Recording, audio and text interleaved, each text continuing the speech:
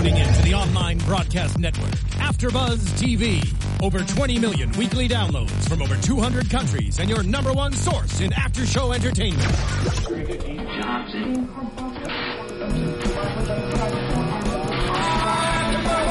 AfterBuzz TV, the destination for TV superfans. Producing aftershows for over 300 of your favorite TV shows. Interviewing celebrities and showrunners. And bringing you behind-the-scenes exclusives. All thanks to E! Entertainment's Maria Menounos, producer Kevin Undergaro, and internet leader Akamai. Now, let the buzz begin! Hello and welcome to the first ever Ultimate Fighter, A Champion Will Be Crowned AfterBuzz show.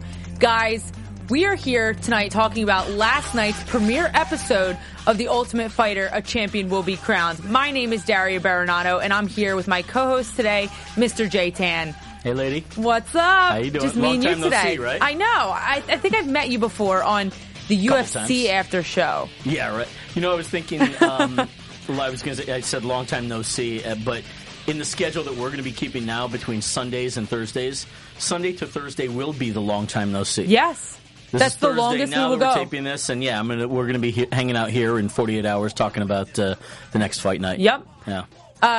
If you guys didn't understand that, we will be here every Sunday, if you don't already watch us, going over the UFC fights that are on Fridays or Saturdays. And now we're going to be here every Thursday at 5 p.m. live talking about The Ultimate Fighter for the next 13 weeks, I believe. Yep, 13 weeks. Oh my God. Season 20. We're launching 20. The very first Ultimate Fighter after show on the AfterBuzz network is season 20. There's a nice even milestone to that. Yeah, I like it. And it's the first ever all women's season.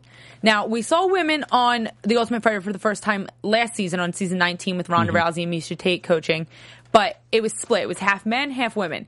This is the only and the first season with all women. It's establishing the 115 strawweight division in the UFC, and the winner of the show will be the champion of that division. Women's strawweight champion. I mean, that's a first as well. That's insane. You win the show, you are the champion of the world in the UFC strawweight division. Yep. That's awesome. Now, the ironic thing, too, is that you've automatically got a ranking of 15 other contenders whom, right, you know, compared to any other, as I think about it now, any other UFC champion, that champion will know the 15 contenders, the top 15, very intimately, having lived with them and trained with them in the house, you know, for 6 weeks. It creates for a very weird thing, because it's like whoever wins, the entire weight division, she knows them. She slept with them. She maybe bunked with them in the house. Yeah. She knows them. She knows she trained with them. She knows their strengths and weaknesses. Knows what they like to eat in the kitchen. Yeah. Their dirty habits. Yep. That's right, J Tan. All right. The coaches are Anthony Pettis and Gilbert Melendez. At the wrap of the season on December 6th, they will be fighting for, obviously, the title. Now, are they fighting on the 6th as well? The same... Weidman's defending his title on the 6th, I believe. I wasn't sure. I meant to look that up. I don't know if they've actually set a date for Pettis and Melendez officially. Did they not? Maybe it's just December sometime when the season wraps. It is in December, at the end. It's, you know... Traditionally, with Ultimate Fighter, the two coaches have fought for at the end on the pay-per-view. The whole show itself originally was to lead up to a pay-per-view. Right. Randy Couture and Chuck Liddell were the very first coaches of the first season, and the Ultimate Fighter was a way to bring in new names to the UFC, and then there was the finale with two UFC contracts on the line, right. 2 different weight classes. And then after that, I think it was a week later, Randy and Chuck fought for, at the time, I believe it was Chuck's light heavyweight title. Right. To clarify, they were the coaches on The Ultimate Fighter 1. Yeah. So this one, I'm not sure, you know, but the coaches it does culminate in the coaches fight, pardon me. But I'm not sure if that's been scheduled or not. Maybe there's not. Let's just say the tentative date, it's December sometime. Yeah. But they're definitely going to be fighting at the wrap of the season, which I'm super excited for. Yeah. But let's run through the girls. Let's run through who's on whose team. First off, and we'll say a little bit about each one. Well, let's set up, again, this season is so different, not just because of it being a full women's season, but also the way that the way that the tournament itself is set up. Super, super different. It's from the gone past through seasons. a lot of it's gone through an evolution since the first season. In this case, what the UFC did, because this is a completely new weight class that they've never even had in the past. Typically, what they've done in the past, the weight class was established, and so they would recruit guys from throughout the U.S. and then later throughout the world, bring them in, and they would fight for a contract just to get into the UFC. Right. In this case, these ladies are all officially UFC fighters as they go in. Yeah. The UFC has a deal with a women's promotion called Invicta FC, run by Shannon Knapp, and they basically bought the women's flyweight division, or 10 or 11 contracts, I think, from Strawweight? Yes. Strawweight, 115. That's, guys, just in case we screw up in the future, from here on out, Ultimate Fighter, strawweight, 115 pounds, women. Yep. So if I botch that up, listen to what I meant to say, not what I actually said, as Mom says. So you had this influx of women automatically, contractually coming in from Invicta. They are now UFC fighters. Right. And I believe, there were tryouts as well, and so they bolstered Dana up. White specifically took 8 from Invicta. Was it 8? Yeah, Okay. exactly 8, and auditioned the other 8. Okay. So what he did there is he picked his favorite 8 115-pounders from Invicta. I mean, naturally, that's where he's going to go anyway. It's the biggest women's division that there is besides UFC now. In strawweight. In strawweight, yeah. And in general for women, I mean, besides the 135-pound UFC, I mean, it tends to be the biggest pool of women professional fighters. So he took 8 of the top girls from there. Including Carla Esparza, the strawweight champion, correct? Yep. The first Invicta strawweight champion. Yep. And then they had an open audition for girls all around the world to try out. So maybe, if they hadn't got the opportunity to compete in Invicta, or they lived overseas and wouldn't be in Invicta, or whatever the case may be, they still had the opportunity to come and try out. Yeah. Like so it was Beck a little Rawlings. bit from column A, the previous tradition of recruiting Ultimate Fighter, and then this new thing. So at any rate, though, they are officially UFC fighters, as Dana said in the episode. That's crazy. All 16 of them. Like, that's it. They all have contracts. They're all guaranteed in the UFC. So at the end of this season, there will be one champion, and all the rest of the girls are going to start their journey to trying to get that belt. Yeah. And that typically is the way that the UFC, they'll recruit, they'll keep a lot of the tough cast from previous seasons. Right.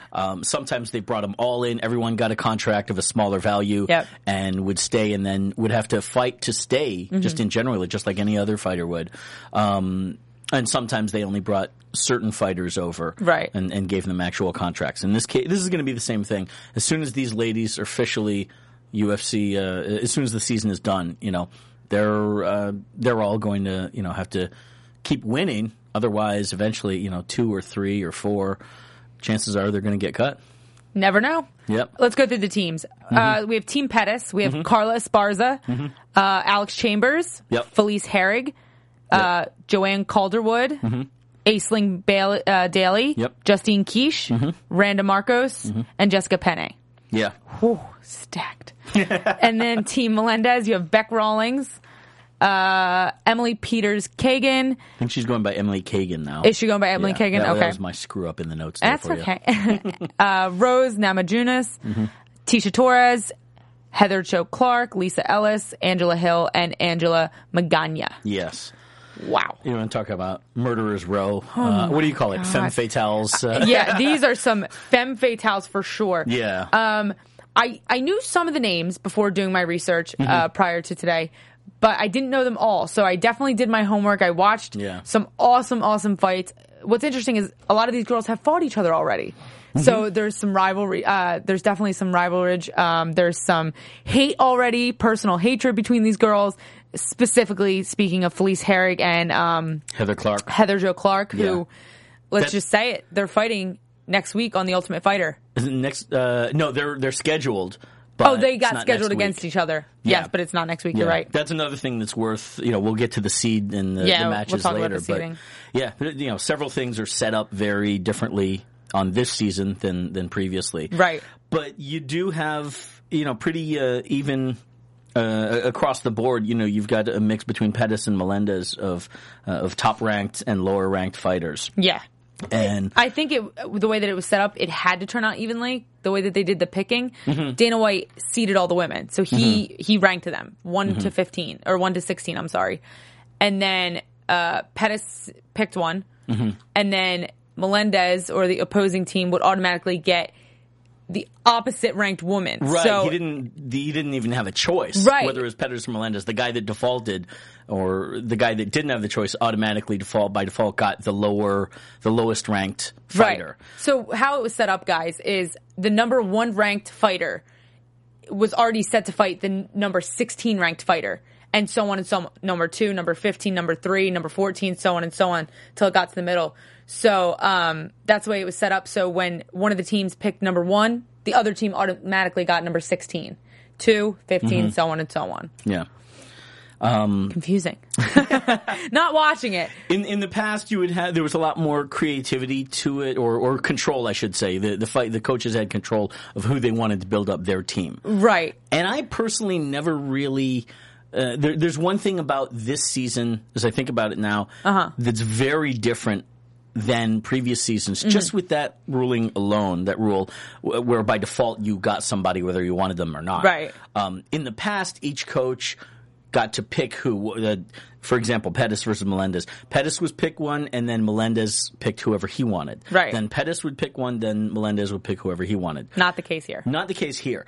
But the mentality of those coaches, if you watched previous seasons, they were figuring out who were the best guys to build their team such that their whole team could beat the other team. Right. It became a team versus team thing, which I always had an issue with because for the fighters themselves, they're looking to go to the end. It had nothing to do with team. Like MMA is not a team sport at the end of the day. Yeah, you train as a team, but you're the one guy that goes in there. Yeah.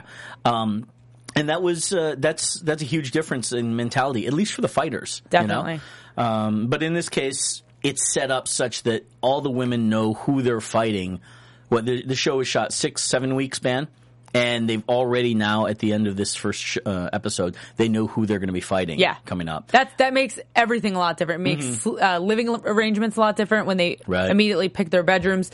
They're like, oh, I'm fighting her. I can't sleep next to her, and so on and so on. Which it changes the entire dynamic of the show and of the house, of the house as well. Yeah. Dana White made a point to say that this season isn't up and comers, learning the sport and getting better and better with their coaches and becoming champions or becoming, good contenders. This is a season of already established fighters competing for the champion. They're already in there. It's a big difference. Yeah. So I think that's part of the reason why it could be split up the way that it is. They're not here to work so much with the coaches to get better. They're here to fight and win this. It makes sense. The reason why this whole thing makes sense, the changes that they've done, is that you have a title at the very end. Right. This is going to be designated as the top women's strawweight fighter in the world. Right. And to that end, you want this tournament to be as even and logical as possible. So there's much more order. Whereas previous seasons, again, coaches picking to build the best team, and then these guys all fought to get a contract. That was just a shot to fight in the UFC. It didn't guarantee that you were going to go on to become champion. Right. In this case, there's a lot of responsibility for the woman that wins this tournament and has her hand raised at the end of 13 weeks. Yep. She's the top dog. And now she has, she automatically has a target on her back. She doesn't have another ladder to climb up in the ranks. She is the ladder. Yeah, absolutely. I would agree with that because, oh my God, let's talk about the winner of last night. Let's let them know. Let's cut to it. Okay, so last night, the first fight of the night was Tecia Torres versus and Randa Markos. Now, Randa Markos was ranked number 14, and Tecia Torres was ranked number 3. Yeah. Before I say this, I want to say I had Tecia as my number 1. I had Tecia Torres winning the entire season. We had some disagreements on how the girls were seated, didn't we? Yeah, we did. Yeah. We did. Not even amongst each other, but amongst how Dana did them and how we would do them as well. Amongst each other, too. I don't think I agreed with you. No? No. I would have put some women I would have had a lot higher. I don't know that well, I think Carla Esparza, for example, she's 9-2. She's the reigning strawweight champion. In that respect, I can understand her being ranked as number 1. Yeah, but some of these sense. women, if you look, guys, if you want to go back and study the seeds and how the women are ranked in the season, it is interesting. couple of things to keep in mind, and maybe some of you already really know this, if you follow NCAA basketball or whatever. When you're comparing fighters, one big factor obviously is the record, who has a better record overall. But also, just as importantly, look who they beat. Look at their last 2 or last 5 fights. And was there a break in between fights? A 6-month or a year-long stretch in between fights. Right. And so that's another factor. We talk about Carla. She's 9-2. There are women like Joanne Calderwood, who's 8-0, completely undefeated. Justine Kish is 4-0, same as Tecia Torres 4-0. But Tecia Torres was ranked number 3, and Justine was down at number 9. I felt you could have put Justine up a little bit. If Tecia Torres is going to be that high, then possibly put Joanne. Right, but once again, you need to look back at their wins. And who they fought. Who have they beat? Are they going against girls that are 0-3 just to get some wins on their record? Which I'm not saying anybody did. Right. People do that. For example, yeah. Or did they fight women of equal caliber of where their record was at the time they fought? Right. Or are they taking last-minute title shots like Beck Rawlings did against Carla Esparza. Yeah. And she held her own. She didn't win, but she held her own. Yeah. Well, why don't we ask George Hermosa, who's on the line? Georgie boy is in. Jorge! Huh? Oh my God! Where are you at, buddy? We have George Hermosa on the line. I'm missing you guys. That's where I'm doing. That's what I'm doing right now. This is like gravity. We're pulling you in sonically through the magic of electronics here. You're out and about outside. What have you guys been talking about so far? Right now, we're just breaking down the teams, talking about some top contenders. What do you think? Dude, let me tell you something. I am so excited. Within like 10 minutes, I'm like, this is going to be the best season ever. Because I know like the day before we were kind of going back and forth on how it's going to work, what's going to be a tryout, people are going to fight to get into the house. I mean, they already got the 6 women, and the first thing I thought, I'm like, how awesome is that? That pretty much everybody already has a UFC contract. So if you really think about it, it's not that different. So if you go to the UFC.com, right, you go to your rankings, you have your champion, and then you have your top 15 fighters. Yeah. Let's say you vacate the title, take those 16 people, put them in a house, and they're all going to fight for that title. That's how so it's pretty much the top 16 strawweight female fighters of the world. Yeah. That's a good way to break it down. And I think that's awesome. Yeah. Maybe they should do that for every weight class. Seriously, I'm like, dude, I cannot wait till they do this. If they were to ever do it again, I think that'd be awesome. Especially if there's somewhere where they do have to vacate the title, they should do that. All right, interesting. But, I don't think they would ever do that because you've got TV schedules and you've got a title that needs to stay warm. These guys that would be vacating the title and the contenders are already too famous, so to speak. I mean, they've already been competing in the UFC for years and years and years, and to put them in a house with bunk beds, I don't think that would go over too well. Yeah. I mean, that'd be awesome, but it's not going to happen. But another thing too is here's how I think the show is so awesome is that the production value is so well done. So they of course with the Ultimate Fighter they always like to give a little profile of each fighter. They do such a good job where I was like, man, if this is the case, I want to go back and watch all the Invicta fighters. All the Invicta events, because now I know who these people are. Now I have an invested interest in these people. Now I can see and cheer for them and know who these people are. Look at Carla Esparza, the number 1 draft pick. See her journey up into the UFC. I mean, I think that's awesome. I agree with you. It's such a good way to break down fighters to new fans. Yeah, but I mean, the production value is the same as it's been the past couple of seasons, dude. What do you mean? Are you telling me that just because the women look good, now you want to go and study them more? I kind of get that from a guy's perspective, but like I said, call a spade a spade, my man.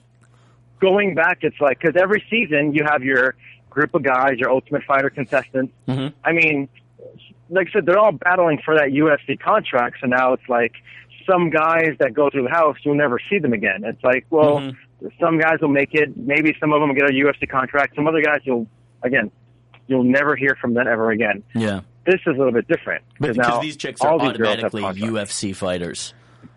I'm sorry? Because these chicks now automatically are UFC fighters. Exactly. And now, like I said, now that they put a little profile on each one, now it's like, oh, now I can go back and watch these fights. And another thing, too, I know she's listening. I mean, maybe she is. She has no reason to not listen to. Heather Jo Clark, I'm talking to you right now. I think I had a class with her like years ago at Valley College. I could be very wrong. She looks like this one chick I took a drama class with at Los Angeles Valley College. If that's you, tweet us. Tweet us at AfterBuzz TV. You know, right on the comment section of the YouTube. I feel like I took a class with her. Well, she's not going to recognize you. She lives in Vegas. She's from LA. Yeah, no, she trains with Syndicate MMA in Vegas. She's from LA. George, that may be possible. Dude, this is the magic of Twitter. We can put the show out. Once the show goes out, we can tag Heather and see if she responds. Yeah.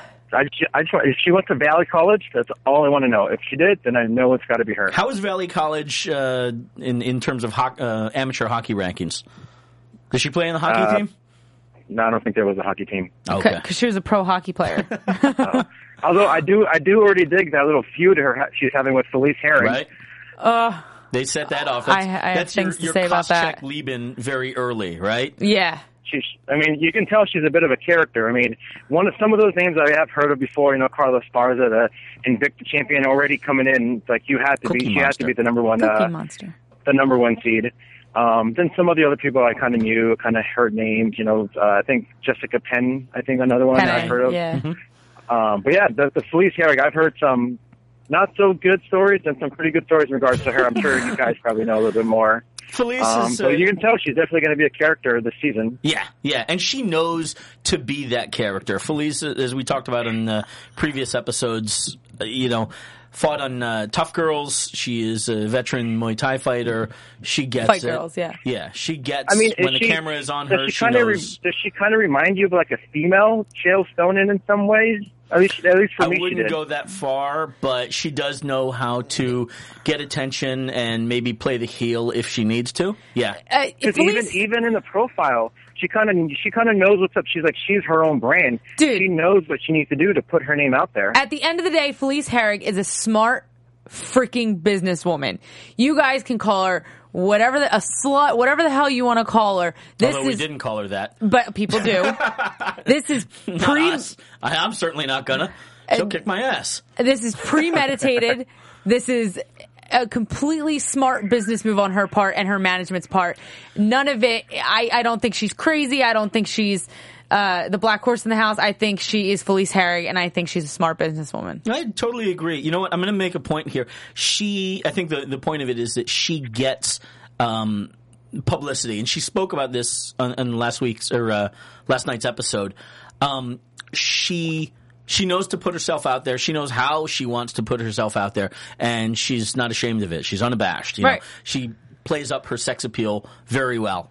If you go and look at images for Felice Herring online, there's a lot of real sexy bikini shots and stuff like that. Mm-hmm. And some people in the past have criticized her for saying, well, it's bad for women's combat sports. You're using your sex appeal. My opinion personally, I may disagree with that. If you got it, flaunt it, like Biggie used to say. Well, it goes hand in hand. Yeah, but she does know, and all fighters, frankly, here's my putting on my promoter's cap for everybody. If your talent, if you're in front of the camera like I am right now, okay, then you have an obligation to yourself to know your identity and to put yourself out there in a certain way. Be aware of it. This especially goes for actors, singers, and fighters, especially fighters, because we're in a niche sport that some people don't automatically take to. A lot of people don't automatically take to. Right. So you got to get over with them. You got to convince them to like you. Mm-hmm. And Felice does that. She says, "Here's who I am. Here's my product. Here's the business." Right. And other people do that very well. Felice Herring has more sponsors, more Twitter followers, more Instagram followers, more Facebook friends. And I know this because I looked, than any of the girls in the house. Mm-hmm. Some of them only have 200 on their Instagram.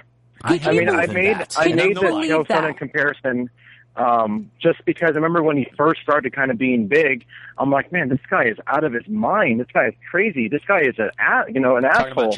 But it took me a while. I'm like, man, this guy is a genius. Look, yeah, exactly. This guy really is. Exactly. If it wasn't for, what happened recently, he'd be having a job for life. And I kind of saw the same thing in Philly's Herring, where it's like she may come across as, kind of bitchy or whatever. But I think in due time, I think a lot of people are going to sit there and see, wow, this girl is brilliant. I agree, 100%. I don't want to automatically compare her to Ronda Rousey, but same thing. I mean, she knows that by being that kind of bad girl, that bad reputation, a lot of people are going to have more eyes on her. And, look at where she's at now. George. She's the Wayne Gretzky of that division. Dana White said there was a Ronda Rousey on this season. Who do you think it is? I just because of what we saw, and just kind of doing some research. I know I'm going to mispronounce her last name, but Rose Namajunas. What was her name? Okay. Yeah. Why do you think she's going to be the Ronda Rousey?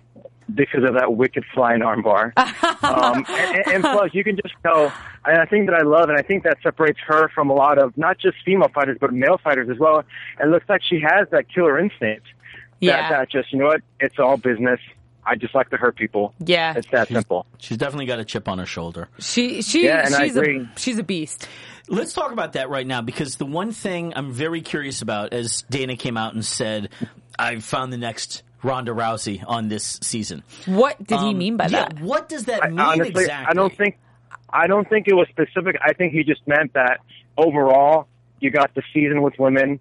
They got the next big thing for that division. No, he said going to be one of those girls. Got the next Ronda Rousey is in this season. But like George said, it could mean they have the next champion. Like they have the next women's champion. Ronda's the only women's champion. About somebody specific. There's somebody in particular. He's saying it's specific. He's just saying it's not necessarily that she's similar to Ronda Rousey per se. It can be. It probably. I think it is specific, but I interpreted it as just. It's going to be one of these chicks. Keep an eye out for it, because one of these girls is the next person to keep an eye out for. So no, just keep I an don't eye think you get what George is saying. No, I get what he's saying. I just think that it's kind of... He just disagrees. It's like saying that these people all have a lot of eyes, and they're all breathing. Well, duh, yeah. But I want to know, I'm curious, who do you think it is? And I think there's a couple of points to talk about this. I think he's saying the next Ronda Rousey, meaning persona. I don't think he means if I had to choose, it'd be that Rose chick. Okay, there you go. I don't think he means specifically because, this girl does a lot of arm bars for mount, that she's like Ronda. Well, no, I think it's persona. I think it's attitude and persona. So okay. There's that. There's attitude and persona. Another thing that Ronda is known for is dominating chicks and just blowing through. We've got a couple of girls here that are undefeated, and even undefeated in the amateur ranks. Right. So that's to say that could that chick be the next Ronda? Let's talk about Joanne Calderwood, who let me check my notes. I believe is undefeated. She's undefeated in amateur. If she fought amateur at all, she's 8-0. All right. Mm-hmm. Now, the one clip that we saw of her, she didn't seem like she had the attitude. She was kind of a sweet, quiet girl from Glasgow, Scotland. But 8-0, that's I believe that's the biggest undefeated streak on the roster. Tecia Torres was somebody that I thought would be the next Ronda Rousey here. She also is undefeated at amateur. We'll talk about that match later.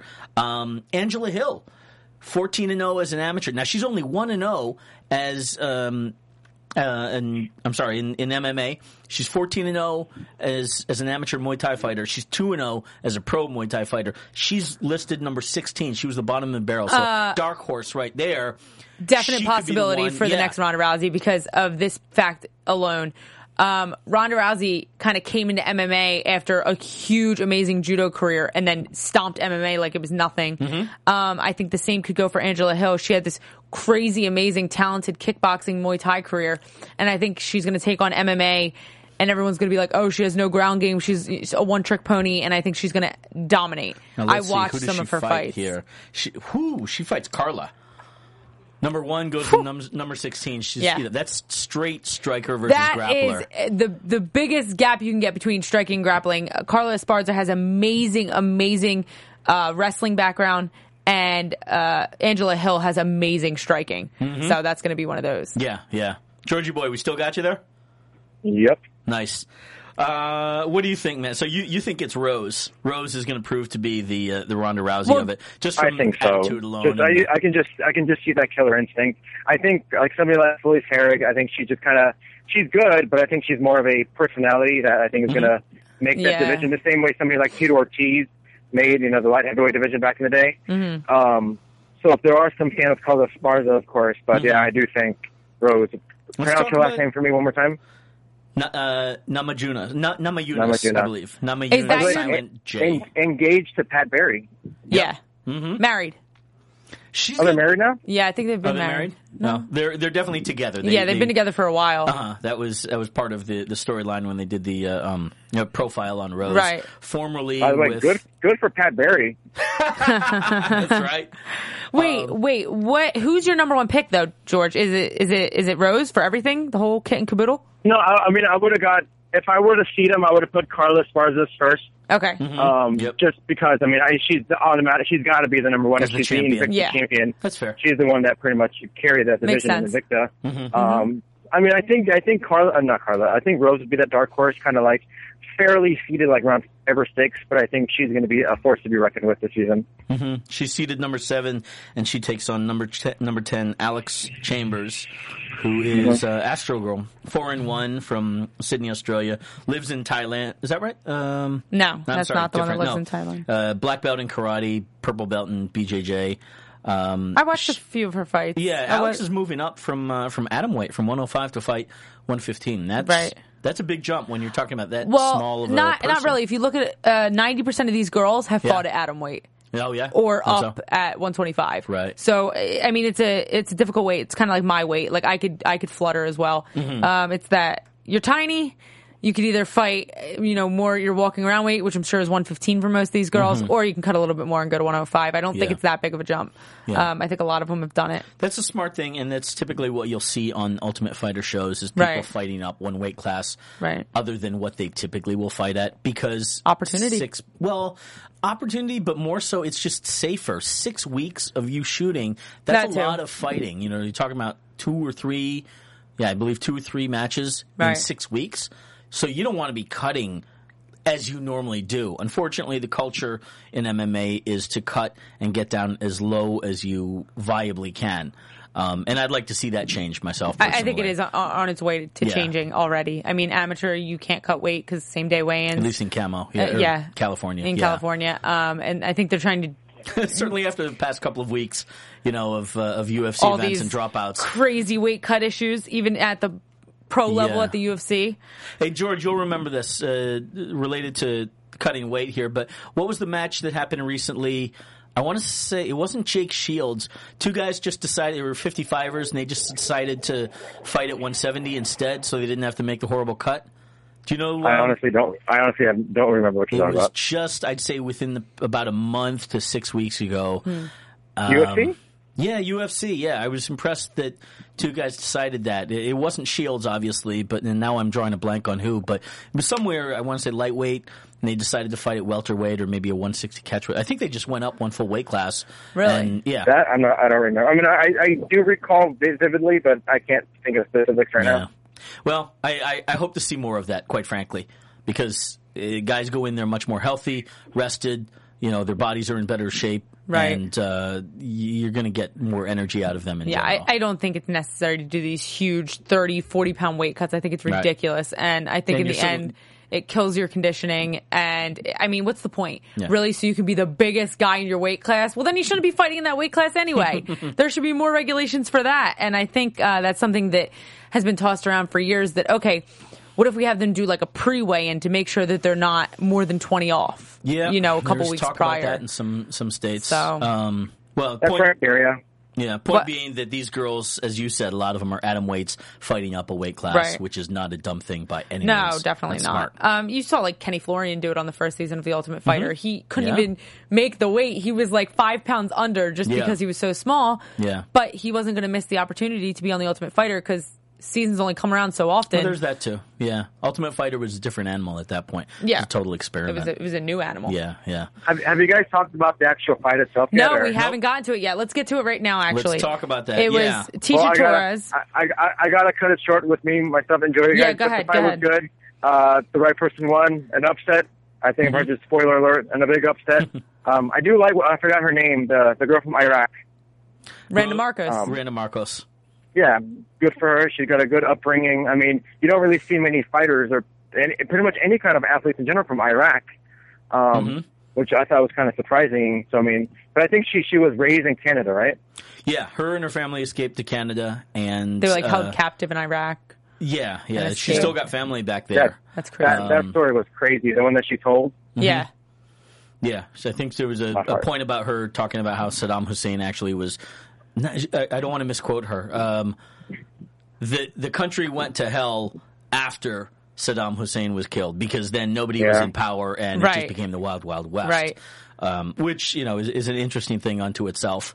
I suppose it's probably not the right. It brings a whole new dynamic to that show. Like George said, it's really cool having somebody from Iraq. I mean, we hear Canada and Scotland and Australia, but never Iraq. So I think it's really interesting. If nothing else, you don't hear fighters talk about politics or have a stance, in general.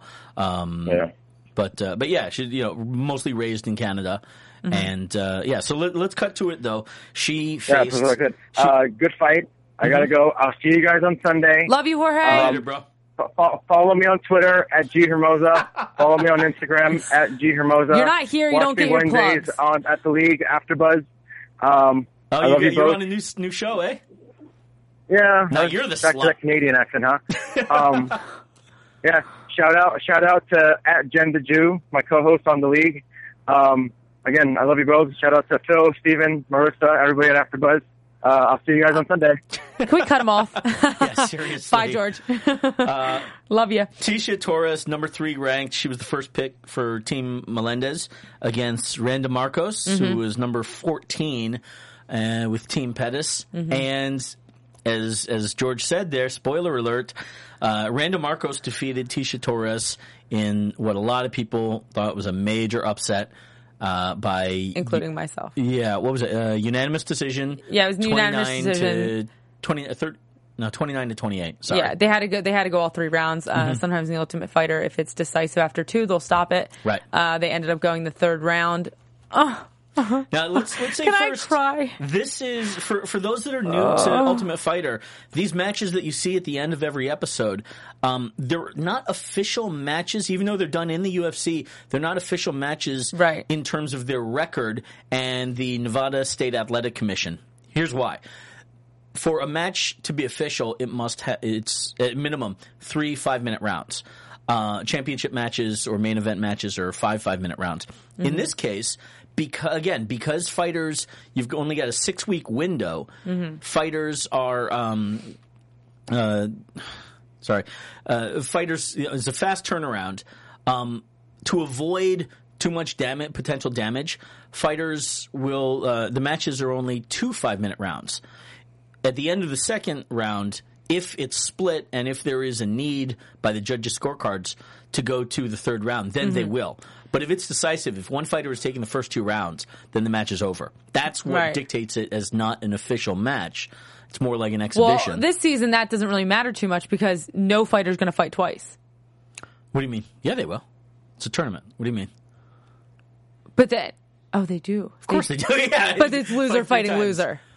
The losers won't fight twice. Yeah, right. It's single elimination tournament. Right, that's what I meant. Yeah. So, if you lose, you're not going to go again. Correct, yeah. So Tecia Torres is completely out of the competition. Yes, she is. She'll stay in the house, as you do in a lot of these reality shows. Which is it's even harder. It's like you're in there for 6 weeks watching all these girls prep and fight and have fun, and it's like you lost. I believe that's a change they made. I want to say with the second season. I think in the first season, guys left the house. They did. Okay, then the second season, guys stayed, and we just continue training with their guys and support the rest of the team. It's good. I mean, you stay, you get 6 weeks of amazing intensive training, you know, with guys like Anthony Pettis and Gilbert Melendez and Jake Shields and Nate Diaz. I mean, that's awesome, but mentally it's got to be hard for these girls. Well, it's part of the whole thing. It's part of the game. Yeah. So let's talk about this match here. What do you think? All right, round 1 obviously went to Tecia Torres. Great stand up. Not obviously. I'm going to argue there. Really? Talk about the match, but I disagree that it was blatant like that. I thought it was blatant. She kept it on the feet for 90% of the round, I would say. Randa took her down. She had her against the cage. I have here, Randa went in for an attack. I think she got an attack off Tecia, or she clinched her against the cage off Tecia running in and attacking her, but worked for that single leg for quite a while. Had her against the cage. She was controlling Tecia against the cage. Taking damage on the way. Yeah, but also controlling, not taking big damage. Got the takedown. And then I think at that point, then though, Tecia took over with that controlling from bottom with the reverse triangle. The only thing I'm giving Randa in the first round is the fact that she got the takedown. In my gym, when we get the takedown, if we don't maintain top position, it wasn't our takedown. Okay, and that's what I'm saying for Randa. Right. She took her down, but then she lost top position immediately when Tecia Torres got her in a reverse triangle. She had her for a little while, though. It wasn't immediate. Yeah. But I agree. Here's where I'll agree with you that Tecia did control Randa for a good amount of the last part of the... I feel like it was maybe the last minute or so of the match with the reverse triangle. Ironically, Randa had her hair trapped under Ticia's leg. Right. Which will go to show you, again, anybody that goes out there and fight, long hairs, tight braids or what is it, cornrows? Yeah. Don't do a ponytail. That's just bad news. She You're had a asking bun, for trouble. and the bun was trapped in between Tecia Torres' legs, clearly on purpose. Right. She was using it as an advantage. Tecia worked that into a reverse triangle, which was totally fair. Yeah. You are allowed to do that. It's not like she was pulling with the hand. Definitely. And yeah, she controlled Randa with that reverse triangle for a good part. I don't want to say she stole the round from Randa, but I think she earned it in probably the last minute or so. That was definitely more controlling than Randa did throughout most of the first round. Yeah, I mean, I don't know. I look at it as it's striker versus grappler. Like Dana White said, typical striker versus grappler. Tecia Torres' stand-up is so good, but one mistake she made early on is throwing those high kicks. You're going against someone who's really good on the ground. Don't throw body kicks. Don't throw head kicks. Throw the leg kicks. Why is that? Pepper the kick. Oh, clearly, because they catch your kick and take you down and attack. Yeah, like she did. If you have one leg up, your other leg is not defendable, right? Because you can't put both legs in. Randa the air. Randa caught the first one to the body. Yeah, and she took her to the cage, and then tripped the other leg out. So I mean, and that happened to her 3 or 4 times throughout the rounds. Yeah. So, I mean, going in there knowing that you're going against an experienced grappler, especially once you get taken down the first time that way, stop throwing the high kicks. Why would you do that? And I'm asking you, like, why would you do that? There was a height difference, would I do too. what? I think it was why, if you're a shorter fighter, why, and maybe it's because she was the striker in this match, she decided to throw the high kick. But, there was a 4-inch difference. I say don't take the chance. Yeah. Don't take the chance. Yes, you have amazing kicks. You have tree trunk legs that are super strong and maybe could knock her out. Yeah. But especially the first, second round, play it safe. Yeah. I mean, go in there, throw some awesome leg kicks, maybe some body kicks, but you really have to watch for her catching that leg and taking you down because once you're on the ground, you're out of your element and you're in the week. I mean, don't put yourself in that situation. Yeah. So round 2, though, we agreed. We agreed on round 2. Tecia got round 1. We agree on round 2. Yep. Yeah. Randa got round 2. Controlled her on the ground. Yeah, Randa really took her ground control to a higher level in terms of at least this match. Yeah. She is aggressive. I mean, I don't know if... When you come in as the underdog, there's 2 ways to look at it. Either I have nothing to lose because I'm the underdog, everyone thinks I'm going to lose, so screw it. Or I love people like that. Yeah, it is cool because it's like I have nothing to lose. But she also had I think her family was not accepting of her fighting at first, as a lot of ours are as women. And I think she had a lot to prove to them in this show. And she said that right before she went out, she said, I have something to prove here. And she went out and she showed that. She was like scrappy and ferocious. Like you saw a lot of emotion in her fighting. Yeah. Well, when your back is against the wall and you're number 14, I believe it was. Yeah. F it. You got nothing to lose, so you might as well go for it. And, hell yeah. And also by this point, everyone knows that those are the kind of fighters that Dana loves. I'm sure he was sitting there marking, his sheet of paper going. Yeah. When you go for broke, you leave it in the cage. Win, lose, there's a saying in the sport. It's better to lose a great fight than win a crappy one, And I think Randa knew that, she had to go for broke. And also she had to prove herself. I think, as you said, but prove herself to the rest of the cast as well. Right. I'm here for a reason. Right. I belong, and my goal is the same as your goal, and I'm going to take that thing. I see Randa as one of the killers of the season. She's one of those people that I look at and I'm like, she has killer instinct. The second she gets in that cage, the door locks. I think she thinks it's fight or flight, like we're going to the end. Yeah. I can just Flight tell. Is not an option for her, Not right? an option at all. I can tell in her punches and her facial expressions, her emotion. I've seen enough women fighters to know that this one is no joke, and these girls have someone to be worried about in the house. If they have anyone to be worried about in the house, it's Randa Markos. There's a lot. I mean, this is a very stacked lineup, cast that we have this season. This is just the first fight. The first fight. More important, well, equally as importantly, in a bigger picture scale, I think that these women know what a precious opportunity and such a rare opportunity it is. Yeah. Historically, for the UFC, for MMA, for women's MMA, somebody here is going to be the top female fighter in her weight class in the world. It's not going to be a question, you know? I mean, you can argue it. There's women in Japan. There's women in other countries that are fighting, just haven't been exposed. But the UFC being the creme de la creme when it comes to fighters, and certainly having cherry-picked, you know, a group of them off of the top women's promotion in the world. In the world, yep. That, you know, it just by default goes without saying that all these women know what an opportunity this is. Absolutely. And so I think that they're all going to bring it.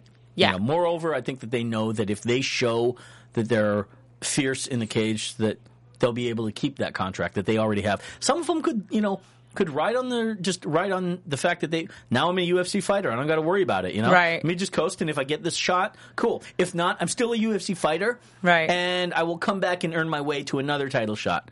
It's not the right way to think, at least not for the next 6 weeks. I think most of them are thinking the first way that you mentioned. The balls to the wall, all out, pedal to the metal. This is it. This is my opportunity. Balls to the wall. Kind of ironic given the season.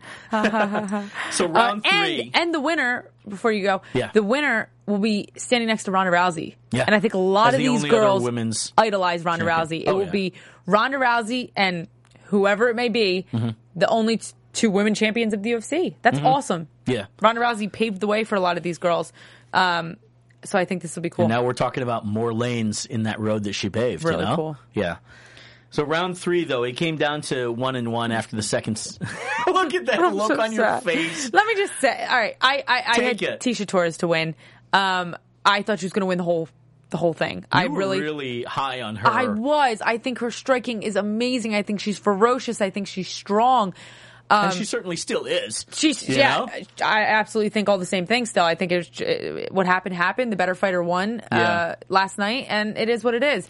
But she's going to come back. But I also used to train at American Top Team alongside of Tecia Torres. Not really with her too much, but alongside of her. And I saw what she was. You got that women's bond thing with her do. there. It's like a little thing. That's fair. Understandable. I don't know. I was so team Tecia Torres, but she'll be back. She will be back. So, but the third round, both women were really gassed. You know, Yeah. This was dig deep and see what you got. You know, get to that. This was intestinal adrenaline fortitude. dump city. Yeah. Randa clinched Tecia against the cage, got the takedown and top position. And then Tecia got up, but Randa kept her back or stayed on her. She was pretty sticky in terms of, you know, grappling. And let's see. Little bit, I think the last 10 seconds or so, she knew she was in the home stretch, and a little bit of lay and pray. Yep. Knowing that, you know, she pretty much had it in the bag. Yeah, Tecia had great. Don't get me wrong. In round 3, Tecia came out with amazing striking. She landed some heavy hits, but not enough to do damage and not enough to stay on her feet. She got taken down again. I think her game plan should have been, or, you know, should be when going against a grappler, stay on your feet, use those amazing leg kicks, use that amazing striking that you have, and just don't go to the ground. Yeah. But she held her own the first round on the ground, so it's what I would even want. Well, I shouldn't be talking too much strategy. It's not like I'm a cornerman, but you know, if I'm in that position from Ticia's perspective, I'm facing a grappler taller. I might even feint a couple of shots and then wait for come with the overhand right.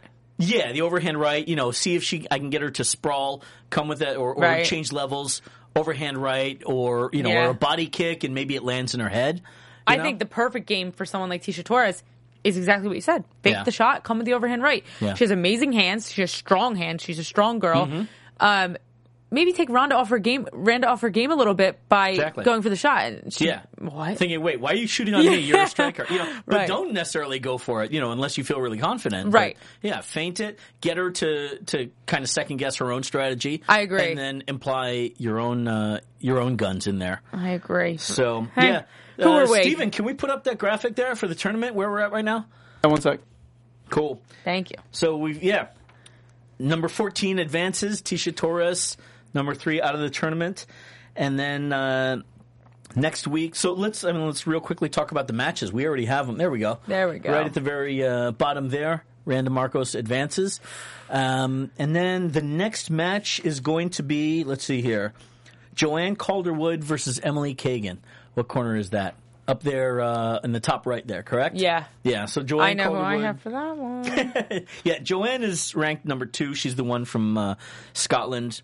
8-0, very impressive record.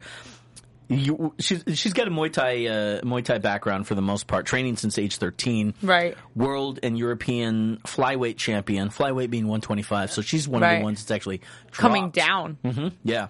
Emily Kagan, though, guys, she trains at Jackson Winklejohns. Yeah. So she's no joke either. I mean, that's a serious gym. We've seen some of the best UFC stars come out of there. Mm-hmm. She knows trains cage with Marcus combat, Davis. to be sure. She definitely. She lost to Rose Namajunas. Right, 5-3 as an amateur, mostly Tough Enough fights. That's interesting. Tough Enough is an amateur promotion that is basically a pro promotion. They don't wear shin guards, right? Well, I wouldn't go that far. I mean, they are amateur, although they did do pro promotions prior to 2008, and if I remember my notes correctly, actually, well, you're talking about metaphor, production value. Tough Enough is a fantastic amateur show out in Nevada. Shout out to the Meyer family. But I meant more along the lines because they didn't wear shin guards. Well, It's more of that. A rule. That's a rule that Tough Enough is regulated by the ISKA, International Sport Kickboxing Association. Right. Their rules are such that you don't need shin guards, and so under that regulating body, therefore the shin guards go. Whereas the UFMMA shows, California. Camo regulates our shows, and therefore there is that regulation about shin guards. But that's amateur. I believe, frankly, I'd have to double check, but I think Emily Kagan's match to Rose. No, I take that back. I believe that was amateur. Tough Enough did do pro matches prior to 2008, so I think there's somebody else here who's fought for Tough Enough, but it was as a pro. Okay. But all that said, we're talking about a Thai fighter versus somebody who's really quite well-rounded in terms of training with Jackson Winklejohn and Marcus Davis, former UFC fighter, welterweight, I believe, a.k.a. the Irish hand grenade. Yep. He's a fantastic fighter in his own right, and definitely worth looking up on Fight Pass, UFC.com, $9.99. Every time. So... yeah, real quickly, let's talk, because we only got a few minutes left. I think we might as well go and list through the matches here. Well, as you can see here, we have, these are the brackets, but not necessarily in the order in which they'll go, Do we even know the order in which they'll go? I don't think so. I think we're going to find that out with every week. He asked the winning coach what match he wants next. Right, yeah, the winning coach of each show gets to pick the next one. Right. So it's just a matter of determining when the next match happens. Yep. Tecia Torres has already happened. Joanna Calderwood and Emily Kagan will be next week. We've got Carla Esparza, ranked number 1, versus Angela Hill up in the top left corner. Rose Namajunas versus Alex Chambers. Rose is ranked number 7. Alex Chambers is number 10. Jessica Penne at number 4. She is fighting Lisa Ellis, who's ranked number 13.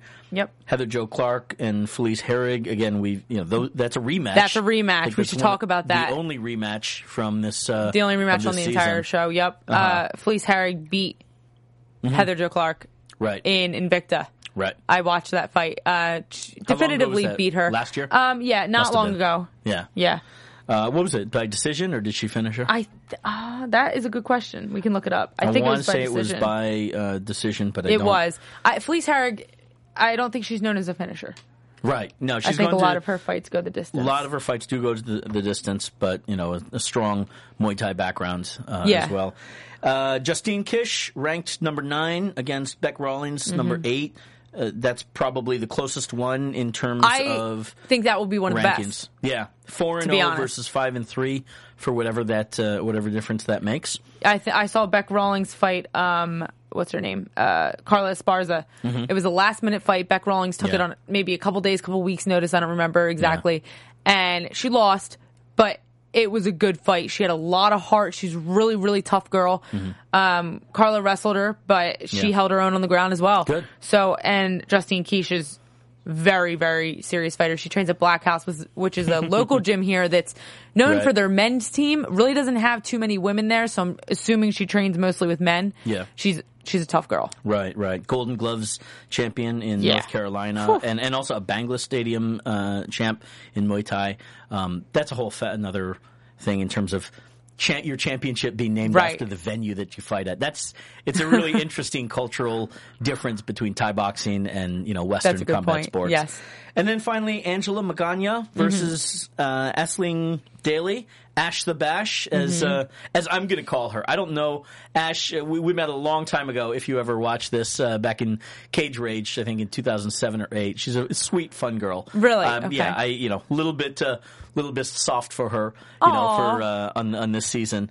But yeah, her nickname at the time was Ash the Bash. And Ash the Bash. Yeah, she's got quite, what's her record here? 14-3. From Ireland. Yeah, she's experienced. She's been doing it for a while. Has a loss to Lisa Ellis, but she beat Jessica Ai, who is another strawweight, not signed with the UFC, but considered one of the top ones in the world. Right. And she's she's got some stuff to prove, but one of the veterans of the cast. Definitely. So, we've got our matches lined up already, folks, for the season, and it's just a matter of each week who do we see and how does the match go down. Right. So, I'm excited. I'm super excited. Real quick, I just want to say, let's talk about some of our favorites before we leave. Yeah. I'm going to say Carla Esparza, obviously number one. She's the obvious pick, Cookie Monster. Super strong wrestling background. This girl is just dominant all over, and I think she has really a good sense of maturity and composure in the sport. I think she knows how to fight. She knows how to keep her mental state, and I think she knows how to be consistent. And I think that's super important being on a show like The Ultimate Fighter. That's some wrestling roots. Yeah, You're definitely. A wrestler. You got that. Yes, disciplined. I'm going to go with Justine Kish as well. I think she's a super tough contender, could possibly go all the way. And last but certainly not least, Angela Hill. Bit of an underdog. She was ranked last, guys. But I was watching some of her kickboxing matches, and whew. Yeah. If her ground's even half as good as her kickboxing, these girls better watch out. She has some gnarly, gnarly hands. Okay. How long ago do you remember what years she fought kickboxing? Last year. Really? Yeah, it was a recent fight. She fought 4 months ago, which means she fought just before she went in the Ultimate Fighter house. Wow. Yeah, that's what the YouTube video said. Must have been a match, and then she went straight to the tryouts after that. It literally, she might have went right from the match to the tryouts. Wow. Just kidding. and I'm going to say, like, George Rose. I really think Rose is going to be a tough contender just because of her personality and her killer instinct itself. I don't. I would not disagree about Rose. I think that she can prove herself. Can break out from the pack. Right. Carla has got a lot on her. She's got a target on her back, to be sure. Definitely. I like Joanne Calderwood. I really want to see how this goes. She's very quiet. She talks like this. Yeah. Hi, guys. But when you lock her in the cage, it may be a different thing. Yes, yeah. I think that's a good point. Yeah. I'm hearing the music. Are you hearing the music? I'm hearing the music. That means they're kicking us out. Let's wrap up J-Tan. here. J-Tan. J-Tan 716 all over your social media. And I want to give a shout out to the Goki family. My thoughts and prayers are with you guys. Very nice. Daria Baronato, you can find me at DariaB28 on all social medias. I'll be fighting soon, October 11th. I don't know where. I don't know. You're just figuring it out. Somewhere. Find somewhere. Some I got an email to me the other day. I'll let you guys know. We'll be back next Thursday you got live me a comp ticket for at that, right? 5. Yeah, of course I got you a comp ticket. That's what's up. You're like my manager. I am. 5 p.m. live here next Thursday. But catch us Sunday first live at 6 p.m. talking everything UFC. Everything's UFC in our world, guys. Bigfoot versus Arlovsky from Brazil, yeah? Yep. All right. You got it. See you guys later. From executive producers Maria Menounos, Kevin Undergaro, Phil Svitek, and the entire AfterBuzz TV staff, we would like to thank you for listening to the AfterBuzz TV network. To watch or listen to other after shows and post comments or questions, be sure to visit AfterBuzzTV.com. I'm Sir Richard Wentworth, and this has been a presentation of AfterBuzz TV. Buzz you later! The views expressed herein are those of the host only and do not necessarily reflect the views of AfterBuzz TV or its owners or principals.